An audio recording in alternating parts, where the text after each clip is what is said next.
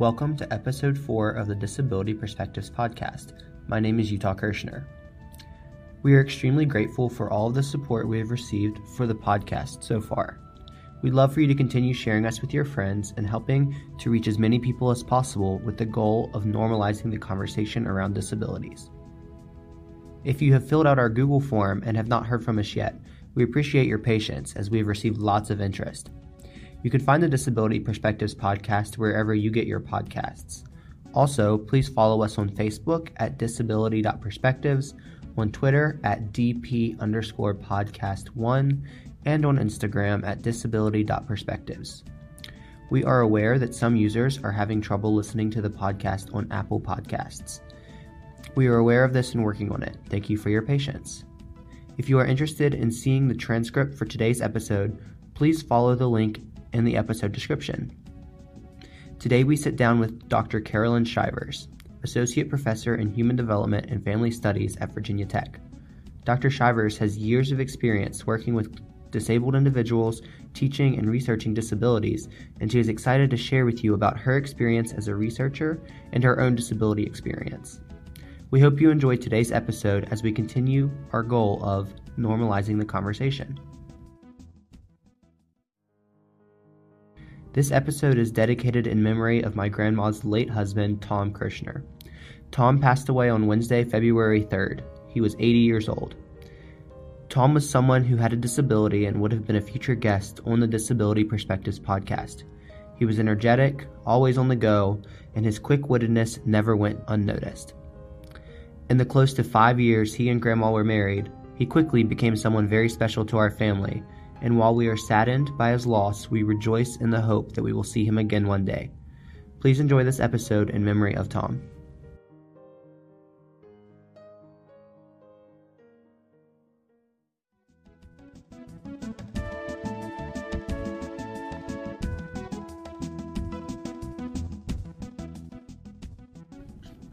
Okay, so Dr. Shivers, go ahead and introduce yourself. Tell me a little bit about or a lot about where you're from, where you grew up, where you went to college, all of it, what you're interested in doing, all of those things.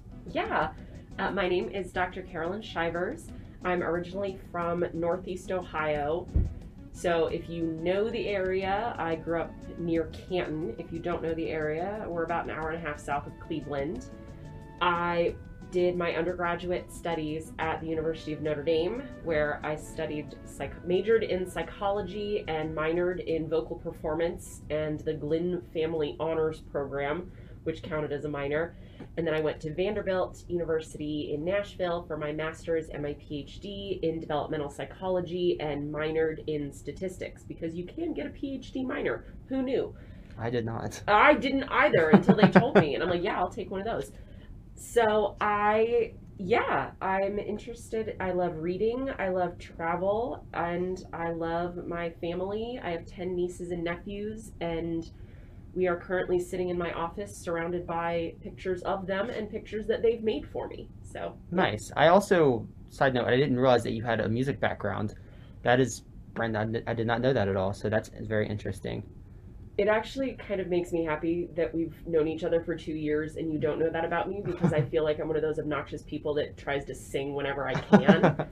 So I do remember last year when we listened to Christmas music and you were talking about singing in the choir and all of that. So I do remember that, but I didn't know it was something you'd studied. Yeah. So your current position here at Virginia Tech, what does that encompass? What do you do? Tell me about it. So my current position has a really long and obnoxious title. I am an assistant professor in human development and family science and the director of the Pathways Minor in Disabilities Studies. I'm also an affiliate of the Virginia Tech Center for Autism Research. So what does that mean? That means that my job is supposed to be 50% research. So I'm supposed to spend half of my time doing research, and then I want to say like 25 to 30% teaching, and then the rest of that time is service. So that's being on committees, going to meetings, doing work, stuff like that. And as the director of the Pathways Minor, I am the advisor for every student in the minor, and we now have over 150 current students enrolled. Exciting. Officially the largest Pathways Minor at Virginia Tech, so that makes me pretty proud. And so I advise all the students. I communicate with all of the other instructors in the minor, as well as their department heads for all of the departments that are involved, because it's interdisciplinary. Every year I have to fill out paperwork to update the curriculum and the check sheet, etc. And then I designed both the intro course and the capstone course for disability studies, and I teach those every semester. Okay, exciting. So you have quite a lot on your plate. Yes, there are a lot of things that are officially my responsibility. That's exciting. I mean, that's a lot, but that's also exciting to think about at the end of the year, like look back at all the things that you've done. I bet it feels accomplishing anyway. So part of what you do is research. So let's talk a little bit about that. What areas of research do you specialize in? What kind of things do you look at? What do you learn about? What things do you do? Yes, so my primary area of research is studying siblings of individuals with intellectual and developmental disabilities. And that's what I've done for many, many years. More recently, I have sort of branched out into studying siblings of individuals with any type of disability from any perspective. So the sibling has a disability, the sibling doesn't have a disability, but one of their siblings has a disability. And a lot of what I look at is stress and the sibling relationship. So compared to siblings of individuals who don't have any disability, what do sibling relationships look like in dyads where there is a disability, and what does stress look like? So what are some of the impacts of disability on the family system from that sort of peer sibling perspective? Okay. It's interesting that you've said the word perspective multiple times, since the podcast is called Disability Perspectives. That's pretty appropriate. But yeah, no, interesting. I remember doing taking part in the study that you did, that you're working on. Collecting data for, yeah. And that was interesting. I'm always intrigued by how the things that I do in the study can tell you a lot about other things that are related. So that's interesting for sure. So what drew you to this specific area of research? So I grew up around people with intellectual and developmental disabilities. My mom is one of 6 children, and her youngest brother, my Uncle Dan, has Down syndrome. So I always knew people with, or at least one person with an intellectual and developmental disability. Mm-hmm. So in addition to that, because mom is one of 6 siblings, I was interested in not only her experience, but all of her other brothers and sisters' experiences. So how is mom's experience as the oldest daughter different from my Uncle Pete's experience as the oldest son, different from Aunt Janie's experience as the youngest who's closest in age to Uncle Dan? Like, mm-hmm. How do all of those different factors interplay into their experience growing up? And not necessarily as a negative thing or as a stressor. Like, my mom's family is awesome. I love hanging out with them. They're all very involved in Dan's life. They're all very good at communicating. And I know that's not the experience for all families. So what are some of the things about my mom's family that contributed to such a close, successful, caring set of sibling relationships? And how can we potentially transfer those factors to other families who maybe aren't doing as well? Gotcha. And it sounds like you're from a pretty large-sized family. Big family. So my mom's family. One of 6. I'm one of 9. Mm-hmm. My biological dad is one of 11. Like I said, I've got 10 nieces and nephews. So this idea of siblings, like I love having a ton of siblings. I love mm-hmm. having a ton of aunts and uncles and nieces and nephews. So studying, again, those sort of like peer family relationships. Yeah, and I know that families where there's not a disability involved, there's lots of things that play into how siblings get along, whether for instance, my brother and I, aside from the fact that we have a disability, we're the same age, but then my sister and brother, there's 11 years between us and our brother and 13 between us and our sister. So aside from having a disability, like, there's different family systems issues there just because of our age difference, much less the fact that you throw in a disability. So I can only imagine how much more that adds to it when there is a disability, also affecting those relationships too. Exactly. I have a different relationship with every single one of my brothers and sisters. Mm-hmm. and that's natural. So what does that look like, both on like a dyadic level, so between two siblings, as well as on a more systemic level within a family when there is a disability present, and depending on the type of disability that a person has. Exactly. So how long have you been doing this research? So I have been doing human behavioral research for, oh gosh, 9, 11, 13, 15 years maybe. In undergrad, I started working in a lab in the psych department that studied children of parents with mental illness or psychiatric disability. I didn't end up getting to work on that project. We worked on more marital discord work in general. So what happens when parents fight. And then when I did my senior honors thesis, I had the chance to work with a data set of mothers of children with autism spectrum disorder.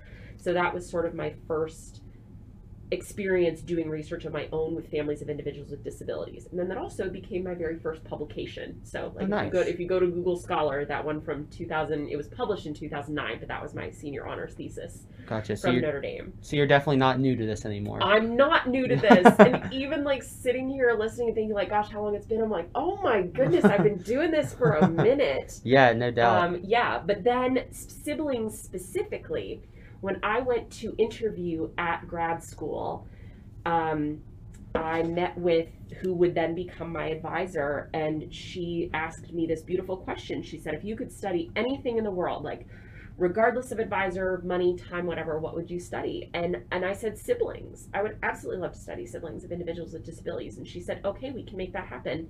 And that's what I've done ever since. That's exciting, because a lot of times people struggle for a really long time to figure out exactly what they want to do. So that you were able to figure that out pretty early on is kind of, I bet that's kind of refreshing for you, I bet. It is, able to figure it out and able to have the support to actually do it. Because those are two different realms. Very different, yes. So with that research that under your belt that you've done already now, sort of what are your plans in the future? What do you want to focus on next? Like, what are your future areas of interest to research on? Yes. So again, currently I'm collecting data on siblings of individuals with psychiatric disability. Again, different perspectives. So what happens when one sibling has mental illness, or when both siblings have mental illness, etc. Ultimately, my dream, where I hope to get within the next few years, is to study the impact of ableism on the sibling relationship. So historically, when studying individuals with disabilities, the focus is on that individual. So what is the severity of their disability? And I'm doing air quotes. What are their, again, quote unquote, behavior problems? What is it about that person that impacts the family relationship? What I want to look at is, what are the impacts of society? So when you think of the social model of disability, that idea is, it isn't about what the person can or can't do, it's about the limitations of society. So if all information in society was available in simultaneously visual, auditory, and tactile input, then deaf-blind and deaf-blind individuals would still be able to participate fully in society, because nothing would require only vision or only hearing, etc. Mm-hmm. So that's the social model. So, and that impacts people with any kind of disability. So people with intellectual disability, people with psychiatric disability. So how do these expectations, particularly stigma, so what non-disabled people think and how they act around disabled people, but also just general barriers to full participation. So inability to go certain places, to go on vacation, to get a job, to go to school, etc. How did those kind of barriers impact not only the disabled individual, but their siblings as well? Mm-hmm. Okay, so we've talked about what you're researching right now. Now we talked about what you want to research in the future. Looking back, what sort of, whether you think back to high school or college or even before that, what sort of inspired you to to do the research that you're doing? What inspired you to spend your entire adult life doing research and studying this sort of specific field? Yeah, so it was, I've been a very, very lucky person in that I've kind of flown by the seat of my pants and it's worked out really well. So I never wanted to do research. Like if you'd asked me in middle school and high school, even in college, like, what do you want to do? I wouldn't have said research. I knew I wanted to go into psychology. Mm-hmm. Like since the 4th grade, when I learned the difference between psychology and psychiatry. Psychiatry is a medical pharmaceutical field. Psychology, basically psychologists don't prescribe medicine. It's more subtle than that, but that's the general difference. I'm like, okay, I want to do psychology. So I focused on, getting to college and studying psychology. Simultaneously, I was working with individuals with intellectual and developmental disabilities. In addition to my Uncle Dan, when I was in high school, I volunteered at a preschool for kids with intellectual and developmental disabilities, and that was great. In college, for 3 summers, I worked at a summer camp for people of all ages with intellectual and developmental disabilities. So by the time it was time for me to apply to graduate school, I knew, okay, I want to go to developmental psychology programs and I want to work with people with intellectual and developmental disabilities. So that's actually a pretty narrow range. Mm-hmm. Most disability programs are not in developmental psychology. They're in special education or they're in rehabilitation counseling, something that's seen as a more disability specific field. Yeah. But I was able to find an awesome advisor in developmental psychology who worked with people with IDD. And then she's the one that said, what if you could study anything, what would it be? And I said siblings. And then I got to grad school in my first year and I actually started doing more of my own research. And I learned that I loved it because one of my favorite things in the world is knowing more than other people. I'm very arrogant. And what is research other than besides learning things that nobody else knows yet? So it's like, this is great. I get to be the first person in the world to know these things, and then I get to share it with other people.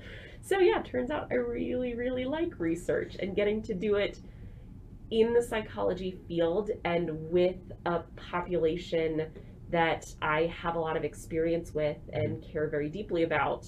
I'm very, very fortunate. That's really cool. And I have to tell you that you reminded me of my sister when you said that you like knowing things that other people don't know, because I can remember when I was little and my sister's, she's 13 years older than me, so she had a big hand in raising my brother and I pretty much. She babysat and all that. And she would say something and one of us would say, how do you know that? Or whatever. And her answer was always, because I know everything.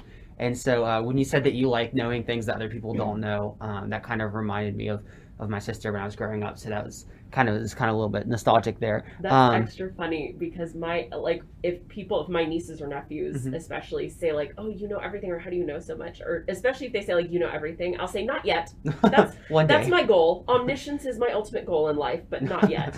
And your sister and I are virtually the same age. Like she, you said she graduated in 2005. I graduated in 2004. So I feel like your sister and I would get along. Yeah, I definitely think you guys would get along. And on the flip side of that, when we were little, 5 and 6 years old, every 5 and 6 year old has a million questions. And so when anytime she'd get tired of us asking questions, she's like, are you ever going to stop asking questions? And our response was always, when we know everything, like you, we'll stop asking you questions. Yes. Good answer. So, yeah, we, that was always a fun time. But, so in studying and researching siblings of people with disabilities, what's been some of your most shocking findings? So what's research that you've done, or what things have you found that's sort of blown you away, or really, I guess, rekindled the spark in you for what you're doing? And not to say that like the spark of what you're doing ever went out, but like what things have really excited you? Yeah, so you're absolutely right in saying that the spark has never gone out, because I've never gotten tired of significant findings. Like research findings every single time just make me so happy. There's the statistical program I use is called SPSS, and in some of the analyses that you run, it will designate significant findings with little asterisks. And I say I never get tired of seeing those little asterisks. It just makes me so happy. So there are a few things that are really exciting for me. One is confirming your hypothesis. So when you go into research thinking like, okay, I think this is what's going to happen, and then the results actually confirm that, that is super cool. Yeah, you're like, I already knew that. Right? Like, I was right, and this proves that I was right, and I love being right. What the very first study that I conducted wholly at Virginia Tech, so when I moved here and started research here, was a survey for adolescent siblings of individuals with autism spectrum disorder or Down syndrome. And I hypothesized that siblings of individuals with ASD would report more stress than siblings of individuals with Down syndrome. And that ended up being the case with this sample. And I was doing the analyses over Thanksgiving break back home in Ohio, sitting in the Starbucks back there, and I ran the analyses, and it was significant, and it supported my hypothesis, and I was so excited. And I texted a friend of mine from undergrad, who she and I were in the psych program together, and I'm like, oh, my hypothesis was correct. I'm so excited. She's like, that's awesome. I'm pregnant. I'm like, oh, well, all right. Steal my thunder, but okay. And I love her kids. They're great.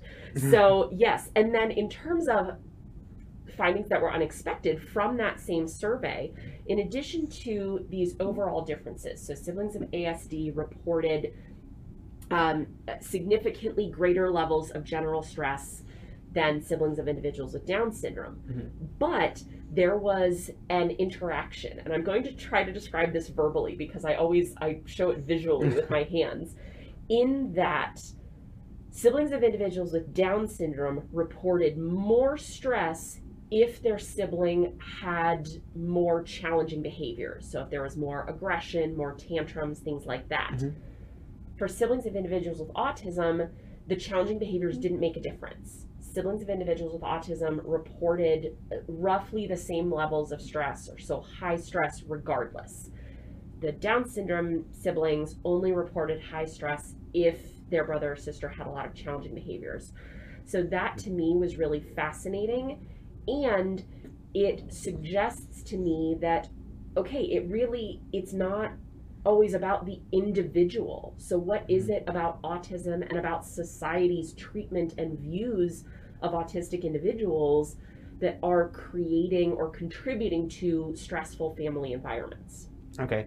One thing with when you're doing research, do you ever have situations where either what you find is not significant, but maybe your study proves something completely different than what you were even going for, or you had something where you were researching one thing, and based on the findings of one survey or one study, it kind of completely redirected where you were going with what you were trying to do, or it kind of presented you with a whole new question and put whatever you were trying to do on a back burner or something. Has that happened to you? Yes, 100%. Starting in grad school, I did my master's thesis on guilt, and I had spoken to some friends of mine in undergrad, in college, and I said, okay, I'm studying siblings of people with disabilities, and they sort of, two different people sort of said like, oh, you should like study guilt. Like, does the non-disabled sibling feel guilty? Now, this might very well be because I went to a Catholic university and Catholic guilt is totally a thing. But I looked at that for my master's thesis. So I wanted to continue studying that for my dissertation. So I went out and I interviewed 10 different families. So 5 families of children without disabilities and 5 families of children with disabilities, and interviewed both the parents and the siblings separately. And instead of finding evidence for guilt, what I found was that even though I interviewed them separately, the children's responses matched the parents'. So if the parent talked about like sort of how challenging disability was and how many barriers they encountered, then the non-disabled siblings would be more likely to say like, yeah, it's not that great, you know, whatever. Whereas if the parents spoke in a more like balanced and positive tone, like, yeah, you know, some things are hard, but it's really great, I love it, then the siblings were more likely to say like, oh yeah, there are great things.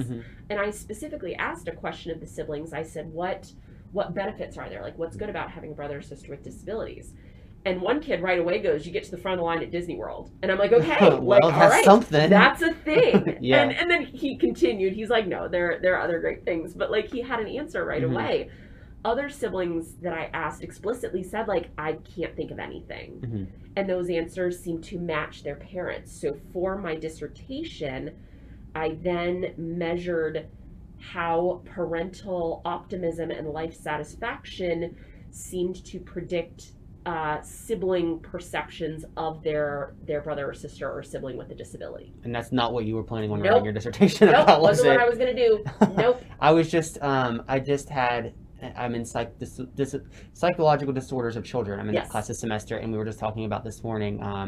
We were talking about play therapy, and what was interesting was the woman that we watched a video of like actors, and they were displaying kind of the play therapy thing, and this little girl was having an outburst about something, and the woman comes over, and the woman's really calm about it, and she's consistent, and she's patient, and she's mellow, and she is very patient with the little girl, and the girl very quickly mirrored that thing. And that's one thing when my teacher this morning asked, what did you guys get from this? I sort of said, I was like, what I noticed was how the child mirrors the behavior. It's almost like a monkey see, monkey do, but in real life. And I imagine it's the same case there that you noticed was based on how the parents reacted. Kids really do watch their parents. Yes. And they really do, because that's kind of their example of what's normal, what's right, what's how you respond to things. Exactly. So that's just what they do. Yes. So that's interesting. What do we think about this? Yeah. For sure. So in addition to your research, we talked a lot about that now. You've also now spent a considerable amount of time teaching. How have you been able to connect your research to your teaching? So not nearly as much as I thought I was going to be able to. So because my teaching responsibilities are disability studies, which means, especially in my intro class, I am tasked with teaching about all aspects of disability in one semester. That's impossible. And well aware. it doesn't leave a lot of space for something as sort of nuanced as siblings of individuals with disabilities. We talk about it a little bit, but there's not time to go into it. There's not time to go into it because you're talking about models of disability. You're giving examples. You're certainly sharing stories from disabled individuals themselves.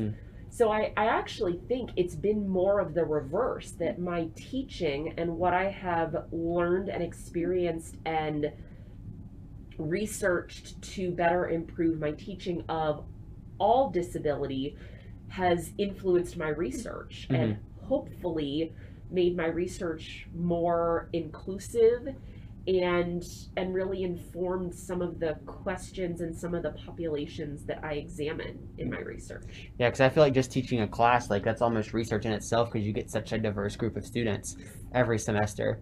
Yes. Yeah, and especially with leading the minor, like it's not just me teaching one class. I'm working with and supervising all of these other instructors who all have their own perspectives on disability. So I get to learn from them as well. Oh, so the whole thing's a learning experience for you. Yeah, and just to speak to what you said about it being impossible to cover everything about disabilities in the semester, I just think about just yesterday when we were in class and I was just telling my roommate that we spent the entire class on one slide just because there was so much, I feel like you could teach an entire semester on just the models of disability, or just on disability history, or just on each of the topics that we spend maybe a class on, you could teach a whole semester on. So yes, I say that all the time, that every single topic we cover in the intro class could in and of itself be an entire class. And it's extra funny that we only covered one slide on Tuesday, because just the week before on Thursday we only covered 2 slides, and I'm like, oh, we only covered 2 slides today, and then the class is like, watch this, we'll only do 1. Yeah, I imagine though, I bet for you as a teacher though, knowing that you can't possibly cover everything in one semester, I bet for you there's kind of a level of like, you know what, I'm okay with just getting through one slide if everybody's engaged and learning and understanding it and asking questions. Like, people were genuinely interested.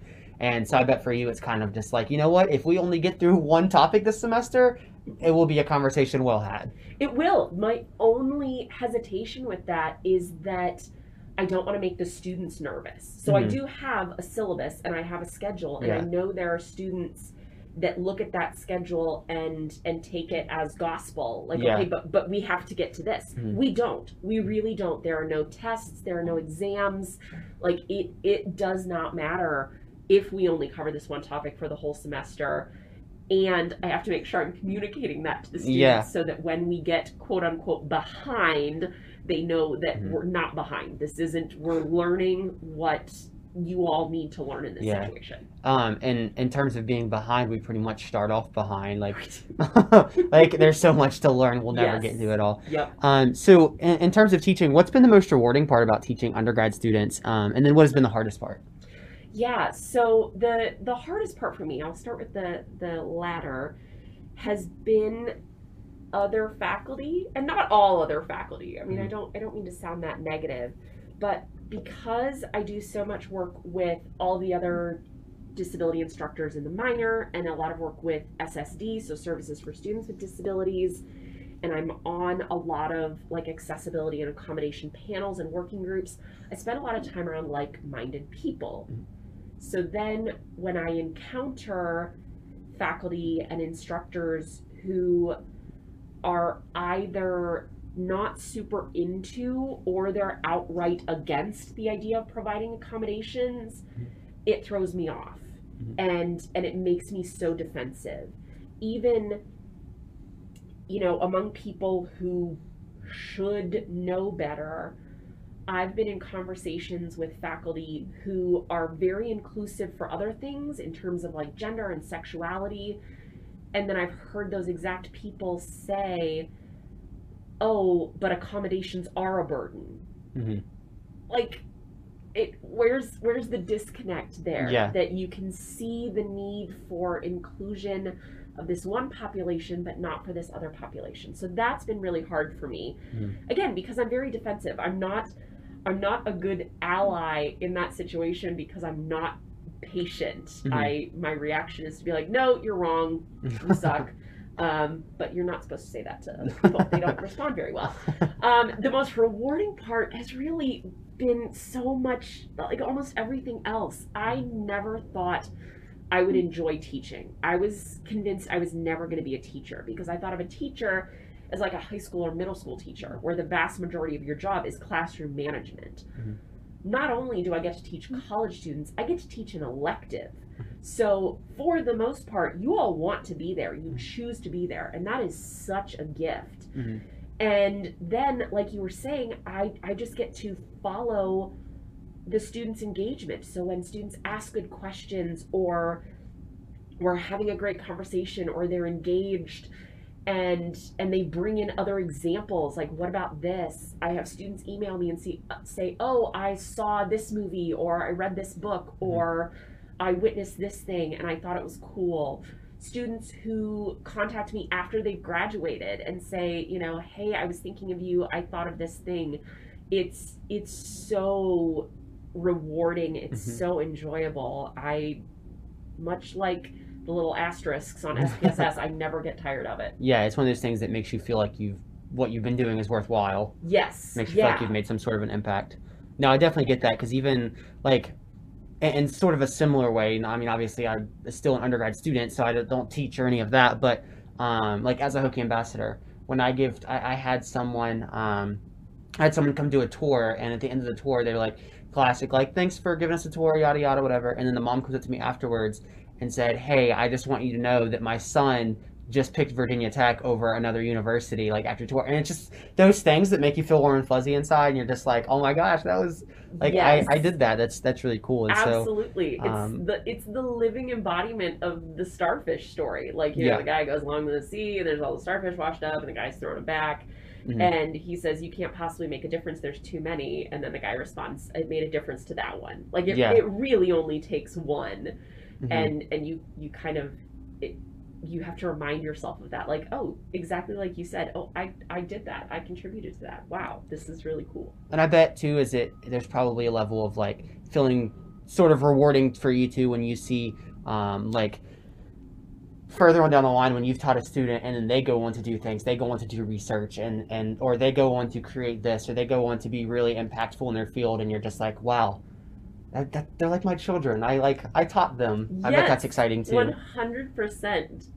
And then it reminds me to like go back to my advisors and stay in touch with them and be like, no, you had this impact on me. And look at all these students that I impacted, that you impacted. Yes. That's exciting. I'm excited to get to a point in my career where I can do that same sort of thing. Yeah. Because I know that kind of makes it all worthwhile.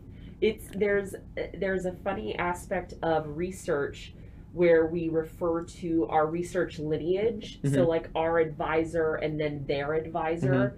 So we refer to it as like our research grandparent, like our parent and grandparent. And just within the past year, I've been working with a faculty member who's now at Oklahoma State, and they were a grad student here, and I was on their committee, so I was their advisor. And now they're advising students, and the first time I met with them and their students, the students like, oh, so you're my research grand mentor. And I'm like, wow, I was not prepared for that. Okay. You go home and like pluck out gray hairs. This is great. It was great. That's funny. So with obviously like when you're teaching and when you're doing research and everything, like a lot of it's really good and a lot of it's really rewarding, but I imagine there's times when it's not always that way, and there's definitely times when you feel like you just want to pull your hair out. So has there been a point during your time in academia when you experienced sort of a burnout, or you felt overwhelmed, or that you maybe thought you had too much on your plate or anything like that? Like, what's your experience been in that sort of realm? Yes. So the most difficult times for me have been dealing with the system of academia. Mm-hmm. Academia, higher education, is a ridiculous system. Most systems are. So there are a friend of mine who's now at Michigan Tech, but she was a postdoc here for a while. She and I used to tell students that systems don't care about you. People within those systems may care about you, but systems don't. Mm-hmm. So that's really hard for me to wrap my head around a lot of times. This idea that there are individual things that are going really well in terms of research and teaching, and yet they all exist in this giant capitalist machine whose really only, at the very least, primary goal is to make more money. Mm-hmm. And I've gotten feedback, both implied and explicit, that my job here is not to promote acceptance or increase understanding of disability or add to the general knowledge of disability through my research, but to make more money for the university system, to get more students in my class, because that's how we make money, is butts in seats, basically. Yeah. So it's not necessarily that I have more on my plate than I can handle. I mean, we all do at this point in time. There's nobody's plate's big enough. But it's that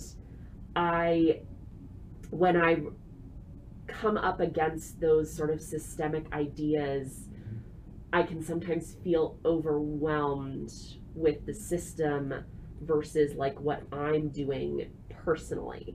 Now, the other prong of that, the other aspect of that, is within disability studies as a field. I was not trained in disability studies. I was trained in developmental psychology. And disability studies as a field is an established academic field, and they have their own vocabulary and language and beliefs and way of thinking about things. So for me to be hired into this position, not having training in disability studies, there were several members of the disability community who were at best pretty skeptical about my hiring, and the language that I use and the type of research that I do. So learning from that world and learning to incorporate that into my work and try to do right by this field and this disability community, that's also been really challenging, because you don't want to feel like an interloper. You don't want to feel like, okay, I'm overstepping. I'm white savioring like this whole field. So when those kind of mismatches happen, either with, people in the disability community or with the system of higher education as a whole, I really go back to, like we were saying, with the students and with the people that I work with. So when people say, oh, I had never thought of that before, like that's a new perspective for me. Those kind of things matter. Mm-hmm. I'm a really big proponent of do what you can with what you have. Mm-hmm.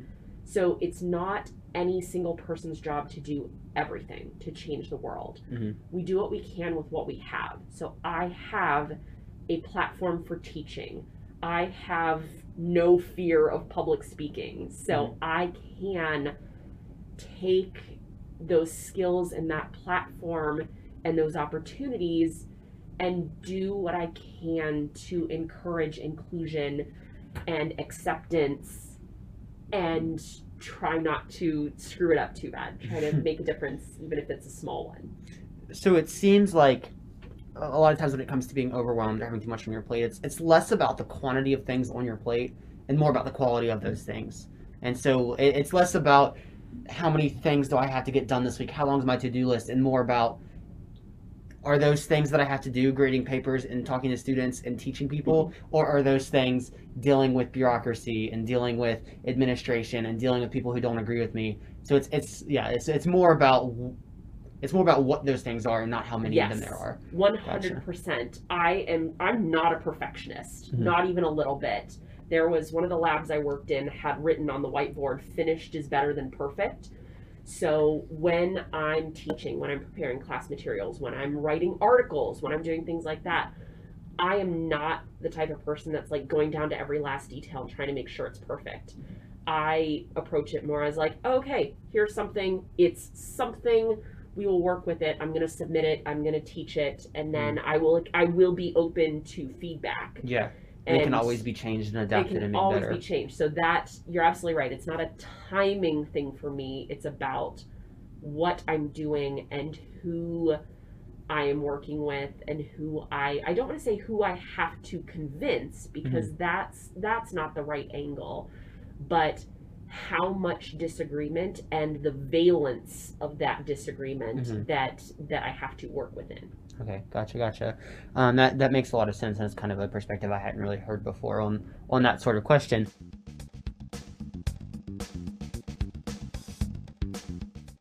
We hope that you have enjoyed today's conversation so far with Dr. Shivers. We will return to it shortly. If you like what you have heard, we would love to hear from you. Please leave us a review on Anchor or on any of our social media pages. If you are interested in being a part of the Disability Perspectives podcast, including as a member of our team or as a guest on the show, please fill out the Google form link in our About section or on any of our social media pages. It will also be linked in the description for this episode. You can also email us at disability.perspectives@gmail.com if you have any questions or would like to share with us. Lastly, if you like the podcast and want to ensure that it continues, we would be appreciative of financial support. We're not trying to profit from this work, but we are college students. So our goal is to only offset the price of production. If you're interested in partnering with us in any way, please feel free to reach out to us. My name is Paulina. I am a junior at Virginia Tech, studying biomedical engineering and entrepreneurship. I enjoy to spend time with my friends, fill my apartments with plants, read, enjoy the outdoors, and discover new places. I'm very thankful for the start of this podcast, for which I help manage the social media pages. The podcast continues to broaden my view and understanding of various perspectives on disabilities, and I hope it does so for you. Now we return to today's episode. This next question is going to sort of segue us into a little bit more about your personal experience with disability. So it'll kind of jump from research and teaching to that. But during your time in research and academia, has there ever been a time when you sort of wondered, am I in the right place, or am I doing the right thing? Is this where I'm meant to be? And if so, how did you sort of come to grips with that? And is there sort of something that you hold on to that reminds you that you're doing the right thing, or that you're doing what you're supposed to be doing? Yeah, So the biggest time for me, there have always been times where, you question like, oh, do I belong here? Mhm.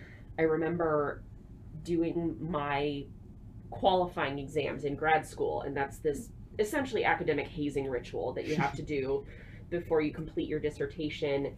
And you write 50 pages worth of material, and then you send it off to the department, and you have to wait for like 6 weeks to hear whether or not you passed, whether or not you get to still be a grad student. And when I got the email from our area head saying, okay, come and meet with me, I'm going to give you your results, I remember walking across campus and thinking very explicitly to myself, like, okay, well, I'm probably not going to fail. I'm going to get a revise and resubmit, so that'll just set me back a year. But if I fail, then I can always go back and work at camp. They really liked me at camp. Like this idea of, I have other options, I swear. Yeah. But sort of the biggest moment of questioning for me was my final year in grad school. And that holiday between Christmas and New Year's, my youngest brother died by suicide. And it was completely unexpected. So among all of the other sort of trauma processes, because losing a family member is usually traumatic for people, because I was in graduate school and in a psychology program and doing research, I had several moments of thinking, oh, is this what I should be doing? Should I be studying suicide? Should I be studying mental health, focusing on that? Mm-hmm. And ultimately, I did decide to stick with working with individuals with intellectual and developmental disabilities and their families, which then led me here to Virginia Tech, where I focus on all disability. So it's been an interesting, I don't even know what shape path that mm-hmm. would be, but okay, I was focused on individuals with intellectual and developmental disabilities, and then my brother died by suicide. And then I stayed with intellectual and developmental disabilities, and I still work with people with intellectual and developmental disabilities. But through coming here and teaching about all disability, I've now had more opportunity to study psychiatric disability and mental health and mental illness and suicidal thoughts and behavior in some of my studies. Mm-hmm. So it's still not my sort of primary goal, but it's something that I do, and I kind of, like elbow my brother and be like, okay, fine, like you got, yeah. you had your influence on me, big jerk, leave me alone. Yeah, so that's sort of the biggest questioning moment that I had. Okay. So that kind of goes into your personal experience a little bit. So we'll jump back in there, and I'll ask you for this section, for this part, I kind of want to go a little bit less off of my questions and more let you guide the conversation a little bit, because it is your experience. So that being said, I would love for you just to go ahead and share your sort of version of your disability journey as much as you're comfortable with, or as little as you're comfortable with, and then we'll talk about it and go from there and unpack that a little bit and just see what's there. So go ahead and just share what you want. Yeah, so like I said, my first experience growing up with disability was with my Uncle Dan. And that's a little different because Down syndrome is sort of, quote unquote, an obvious disability. Like everybody agrees that's a disability. You can look at Uncle Dan, you can see that he has the facial physiology, the bodily physiology of somebody with Down syndrome. So you can look at him and categorize him as disabled. That in society doesn't always happen with psychiatric disability or mental illness. But my family has a lot of experience with psychiatric disability. My dad's family in particular, my biological dad, there's a lot of psychiatric disability and mental illness on that side of the family that isn't always acknowledged and or managed. So that was something growing up that my biological siblings and I didn't fully understand, even though my mom tried to explain it to us, no, it's an illness, it's something, how you try to explain those things to children. Mm-hmm. But we really didn't understand. And even in grad school, in college and grad school, when I had more exposure to individuals with psychiatric disability, classmates taking a semester off for mental health reasons, things like that, I still didn't have a ton of understanding, and I still didn't classify mental illness as disability. Mm-hmm. And then when I was 26 and my brother was 21, yes, I was 26, my brother died from a self-inflicted gunshot wound. And it was like totally unexpected. Like I had just been talking to him on the phone that night. Mm-hmm. And going through that with my family, when we had this sort of prior introduction to mental illness, was still very, very jarring isn't the right word, but it was so traumatizing. And yet it wasn't until I started looking into disability studies as a field to be able to be prepared for teaching it, mm-hmm. that I started to recognize the conceptualization of psychiatric disability as disability. Mm-hmm. Now, as for my own experience, I have also had clinical depression, but for me, that looked like rage, mm-hmm. which doesn't get talked about a lot. You think depression, you think, oh, like I'm sad, I can't get out of bed, I'm lethargic, blah, blah, blah. Yeah.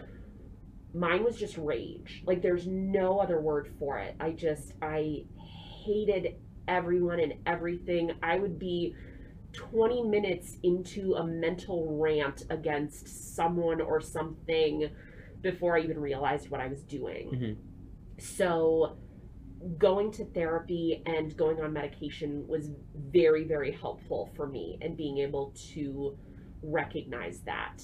And my family history with that was also helpful. My family history combined with education, mm-hmm. because then I could see like, okay, this isn't what I want to feel like, and there are avenues I can explore to not feel like this. Mm-hmm. And that's what I want. And there's nothing wrong with that, because why would you want to feel like this? Why would you want to be enraged all the time? No doubt. Like you don't. I don't think you do. I didn't. So yeah, that's sort of my personal experience, which is interesting to talk about as a disability, because I don't know that I or anyone in my family would identify as part of the disability community. Mm-hmm. Like we wouldn't, there's still that distinction, however mm-hmm. false it may be, between individuals with physical or intellectual disabilities and individuals with psychiatric disabilities. Mm-hmm. Even though they can obviously exist in the same person, like they aren't these siloed categories that, okay, you get one and then you're done, that's it, you've mm-hmm. fulfilled your quota. So I'm very reluctant, especially in the disability studies community, mm-hmm. to identify as disabled or talk about my disability or my experience with disability, because it seems to me to not be enough. Mm-hmm. Like, okay, I'm not disabled enough. I haven't necessarily experienced the social impact of disability. Like, it's because of the freedom that I have with my job and, in the rest of my life and with relationships that I have, I was not societally impaired. Mm-hmm. Somebody wouldn't look at you depression. And say, hey, she's disabled. Exactly. Like there weren't things that I couldn't do or was not allowed to do. Mm-hmm. There was a lot of sort of self-exclusion, and I was genuinely miserable, which again are not mutually exclusive. It's not mm-hmm. like, oh, disability is either a personal thing or a societal thing. You can have both. It can be 100% both. Exactly. I just happened to only experience this sort of personal misery. Mm-hmm. So I don't talk about my own quote unquote disability experience that much, because to me it doesn't quite fall in that Venn diagram mm-hmm. of of what is like capital D disability or something Yeah. like that. Does that make sense? Yeah, and I think, based off of what you shared, I think that there's definitely something to be said for that education piece, because one, like you said, a lot of people, when they think about depression or anxiety, they don't think disability, because society has conditioned us to think disability and think wheelchair, or think disability and think inability to walk, or think Yep. disability and think a lot of these more visible disabilities. And society has conditioned us to think depression and associate that with laying in bed all the time or not being able to go out and do things, but not so much of rage or being upset or things like that. And so that education piece allowed you to realize that what you were experiencing was in some form a disability, but also to recognize that that was something that you were dealing with, and that there were options to treat that, quote unquote, or Yep. take care of that. Yep. And it was because of your education that you were able to recognize that existed, recognize what was going wrong there, and that you were, when you came to those realizations that I'm ranting about somebody out of rage and why is this happening, like, it was because of your education that you didn't necessarily have before that made you realize that there was something not connecting there. And then also on top of that, like with your family not necessarily associating with the disability community, a lot of that might have been because prior to your time in college and studying it and everything, you didn't necessarily think of like the mental illness that affected your dad's side of the family as being a disability. So I definitely I think that there was something to be said for that education piece, because it goes so far into, and I tell people all the time, like, the best thing you can do to make a difference is educate yourself. Yes. Because when you educate yourself, you're educating society. Yes. And all it takes is one person. Like, going back to the rage issue, if you go online and look up the CESD, which is the Center for Epidemiological Studies Depression Inventory. So it's free online, and it is a standardized, very, very frequently used self-assessment for depression. So like if you go to a psychologist or a counselor, these are some of the questions they'll ask you. There is no rage question. It is all about being tired. There are some questions about suicidality, which is valid, and we should ask about those things. But I genuinely, like, I went online and took it because I'm like, okay, how bad am I? What am I doing? And then I'm like, where's the rage button? That's my thing. So point of that story is I was then talking to a friend and colleague of mine, and I shared that story. I said, where is the rage button? And she responded without batting an eye, like, yeah, we do a terrible job as a field in measuring affective disorders, which depression is a type of. So even having that validation from a fellow professional that, like, yeah, you're right, it might not be on that list, but what you are feeling and what you're experiencing doesn't have to be something that is felt or experienced, and can be something that is managed and helped. Yeah.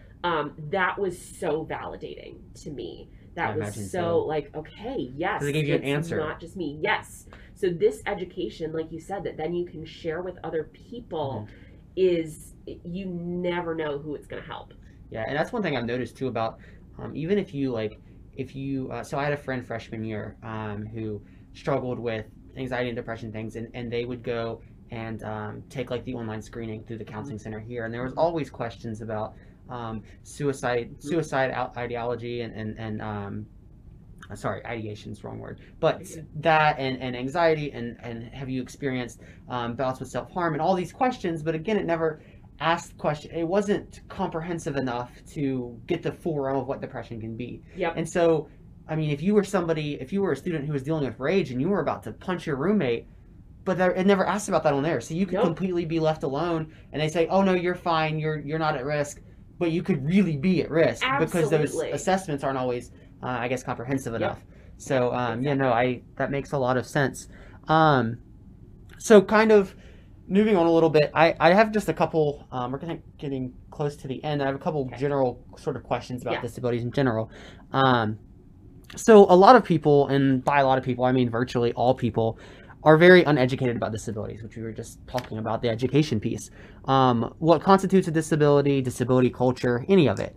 For example, even as someone with a disability before college, I thought that I knew a lot, when in reality, I only knew a little bit, and it was all about my experience exclusively.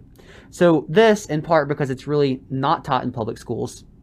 I never learned about the disability rights movement or anything remotely close to it. The most we talked about disability was like a bullet point on one PowerPoint slide during one random history class where it mentioned that Helen Keller was deaf and blind.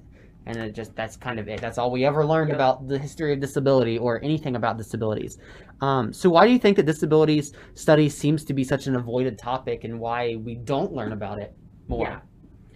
So there are a few reasons, and overall it's that people are very uncomfortable with disability. Mm-hmm. Almost similar to how people are very uncomfortable with death. Like, we don't talk about it in an educational setting.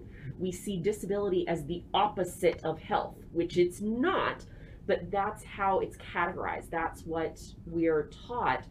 So when we're talking about health and disability and something that we don't want, then it becomes this very personal taboo thing. Like, no, you don't ask, you don't talk about these things. It's hushed tones, it's whispered, behind closed doors. So it's not something that is talked about comfortably in education or in general in society. Yeah, that makes sense, because I just know even once, and the world of difference has been since I've gotten to college, because in college we talk about it. I feel like every single class we talk about, we always open it up with, in this class we're going to talk about this, this, and this. You've probably never talked about it before, but we're going to touch on it because it's important and it's real, and but in high school, I feel like, in public school in general, it was always like, it felt like, it reminded me of like when you had like your health curriculum, and you had PE, but then you had health, and you would talk about, like, there'd be this whole section on family life, or essentially what we know as sex ed. Yep. And they would always be, you have to take this form home and get your parents to sign off on it before we even mention sex in this class, and like, you have to do all these things, and it just created this big taboo around this topic. But then when you get to college, they're just like, let's talk about it, we need to learn about it. So like, the world of difference has come since I've been in college. It's the same thing with disabilities. It's like, why should we hide these things? They're facts of life. They're part of who people are. They're part of my disability is part of my story. And growing up, I not so much at home, but like at school, it was always just like, I feel like a lot of people were sort of coached by public schooling to pass and to hide their disability, and well, we don't have to put you in the very front seat if you don't want people to know that you can't see the board. And yes. I want people to know, because then they can help me more. Yep. So it's just like, it was always this thing of, how can we hide it instead of how can we educate people about it? Exactly. And if we don't teach it in history, we don't teach the history of it, then we don't have to talk about the here and now of it. Yep. So it was kind of, and even when we talked about Helen Keller, for example, they would say Helen Keller was deaf and she was blind, and you'd have kids going, oh my gosh, no way, yada yada. All right, next slide, let's talk about the Civil War or something. And that's it. And that's the only person. Like, even other historical figures who you talk about, you don't talk about their disability. Mm-hmm. We don't talk about Harriet Tubman's disability. Mm-hmm. We don't talk about Albert Einstein's disability. Mm-hmm. Like, it's okay, like an that's aspect our one of person. Thing people, yeah. Yes, exactly. Like, okay, we can talk about Helen Keller, and we can only talk about her because there was a miracle. Like, the play is literally called The Miracle Worker. Mm-hmm. With Annie Sullivan, her teacher, and really the miracle was that Annie Sullivan and Helen Keller didn't pay attention to what society was saying, which is that Helen is unteachable. So yeah, she said, you say she's unteachable, bet, watch me. Yeah. Okay, so how do you think that we can cause sort of a societal shift toward being more comfortable teaching these things earlier? So in short, based on your experience, how do you propose we normalize the conversation?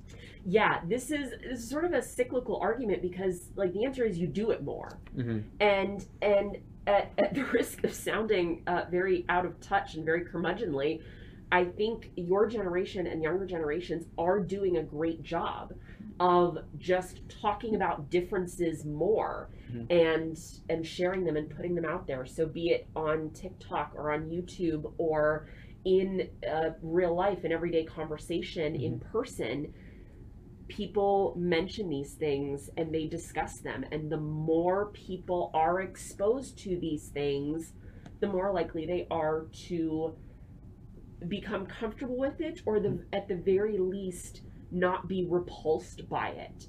So it's slow, and that's not all we need to do for full inclusion, but conversation is a very important first step. Yep, every little step counts. Exactly. Okay, so there are a lot of people out there who look at people with disabilities as lesser citizens, or people who even think that people with disabilities are just not competent and should just rely on other people to help them and should just give into societal norms, and ultimately try to silence our voices by always thinking we need represented by somebody else, and all of these sorts of things. So what do you say to those people? What I would say to those people probably isn't appropriate for a podcast. We can mark it explicit. Right, like with a little E on there. Yeah. I would say some 4-letter words. Like, I'm not a super diplomatic person. But if I had all the time and the patience in the world, I would really try to talk them through it. Like, okay, what are your beliefs? First of all, what is and is not a disability? Like, where do you draw that line? Because if it's dichotomous, if it's disability or non-disability, where is that line exactly? And then what are these societal norms that are expected? Okay, why are those norms and these are not norms?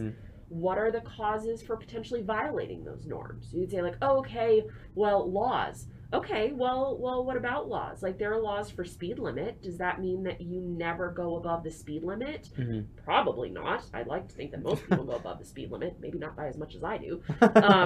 But, okay, well, if you go over the speed limit, then you are violating that law and that norm. Why is that okay?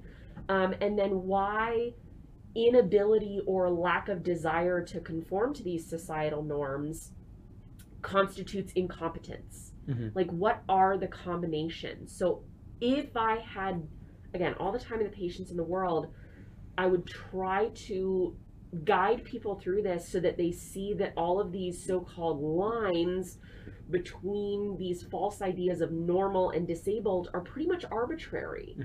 And there are plenty of behaviors that we should not accept in society. But there are plenty of behaviors that shouldn't be acceptable that we accept all the time in society, or that have no consequences with them. So who makes these decisions? Who gets to decide who participates and who doesn't?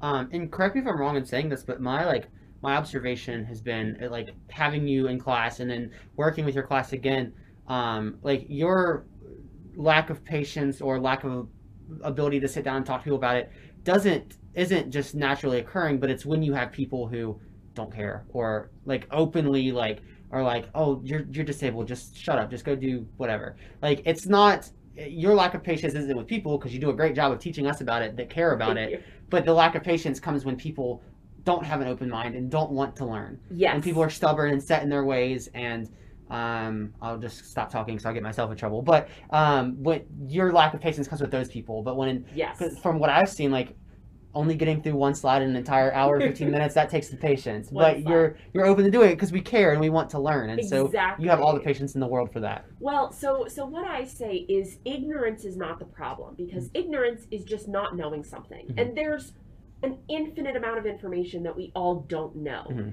It's willful ignorance, deliberate ignorance that's the problem. So when people are presented with the information and choose not to engage with it or choose not to believe it, that's where my patience just doesn't go. It's not that it runs out, it's just that it just never was there in the first place.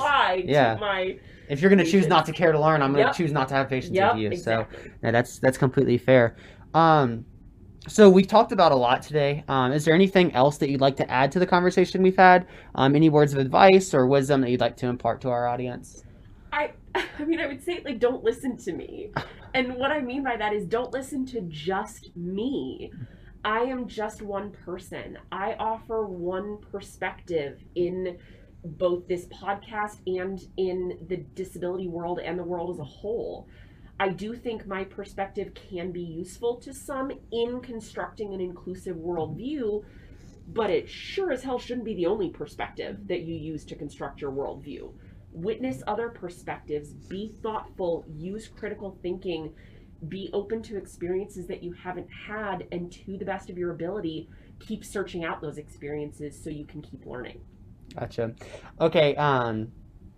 Well, I appreciate you taking the time to talk today and being a part of this and helping to normalize the conversation. I hope we'll let everybody gets as much out of this conversation as I did for sure. But before we go, as promised, we have a special segment. This will be our third segment of rapid fire questions. So I have 10 questions for you, and just so the audience knows, you have not seen any of them. Nope.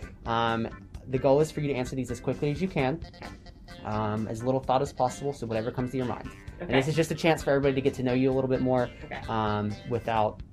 outside of just what we've talked about. Okay, I'm ready. So, all right, we are ready to go then.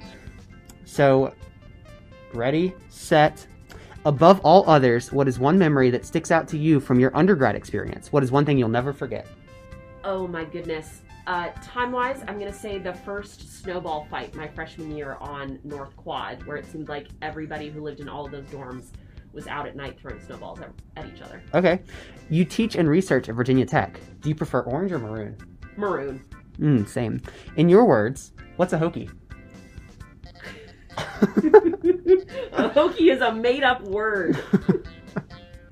The correct answer is I am. I know that's the right answer. Not my answer. What's one time in your career that you have stuck your foot in your mouth, so to speak? If you could eat... Wait, sorry. Yeah. That you stuck your foot in your mouth in your career. Constantly. Okay, one time... Oh, gosh. Okay, my very first project that I worked on in grad school, I was doing these analyses, and my advisor had me run these new analyses, and I did them, but then I looked at the completely wrong numbers, and I gave her those as if they were the results that we were looking for, and they were not. And it like changed the whole results of our study because I was looking at the wrong numbers. So then she took it to her advisor, and it ended up wasting everybody's time. Ooh, yeah. So that was bad. Okay. When I wrote that question, I was thinking about the experience you told us about when you asked something about, can anybody lift so much weight? And the football player, the big offensive lineman, said, well, I can. Oh, I can. Yeah. I was trying to use deadlifting 500 pounds as an example of something that would disable everybody. And this kid in the bag's like, I can do it. All right, well. That's funny. If you could eat one kind of food only for the rest of your life, what would it be? My mom's broccoli soup. Okay. Broccoli cheddar or just broccoli? It is technically broccoli cheddar. We just always called it broccoli soup. Okay. It's a cream of broccoli. Broccoli cheddar is my absolute favorite. Yeah. How many pets did you have growing up? Oh gosh, we constantly had different cats. The one that was mine was Summer, and I got him for my 10th birthday. Aw. If Virginia Tech and Notre Dame are playing a sport against one another, who are you cheering for, or are you even watching? I'm 100% watching. My answer to this question is I am hoping that my students, so any students that I have on that particular team for Virginia Tech, I hope they have their best game of their lives. I hope they break every record for their position, and I hope Virginia Tech loses to Notre Dame. Ugh. You knew I was going to ask you that question. Okay, what's your biggest pet peeve? Oh, again, there's so many. It's stereotypical. Slow drivers in the left lane. Biggest lesson you've learned in your life? Biggest lesson I've learned in my life, know thyself. I think self-awareness goes a really, really long way. Okay, that's a really good answer. All right, this last question is inspired by Brene Brown, and she asked this almost to every guest she has. What's on your nightstand? What's on my nightstand?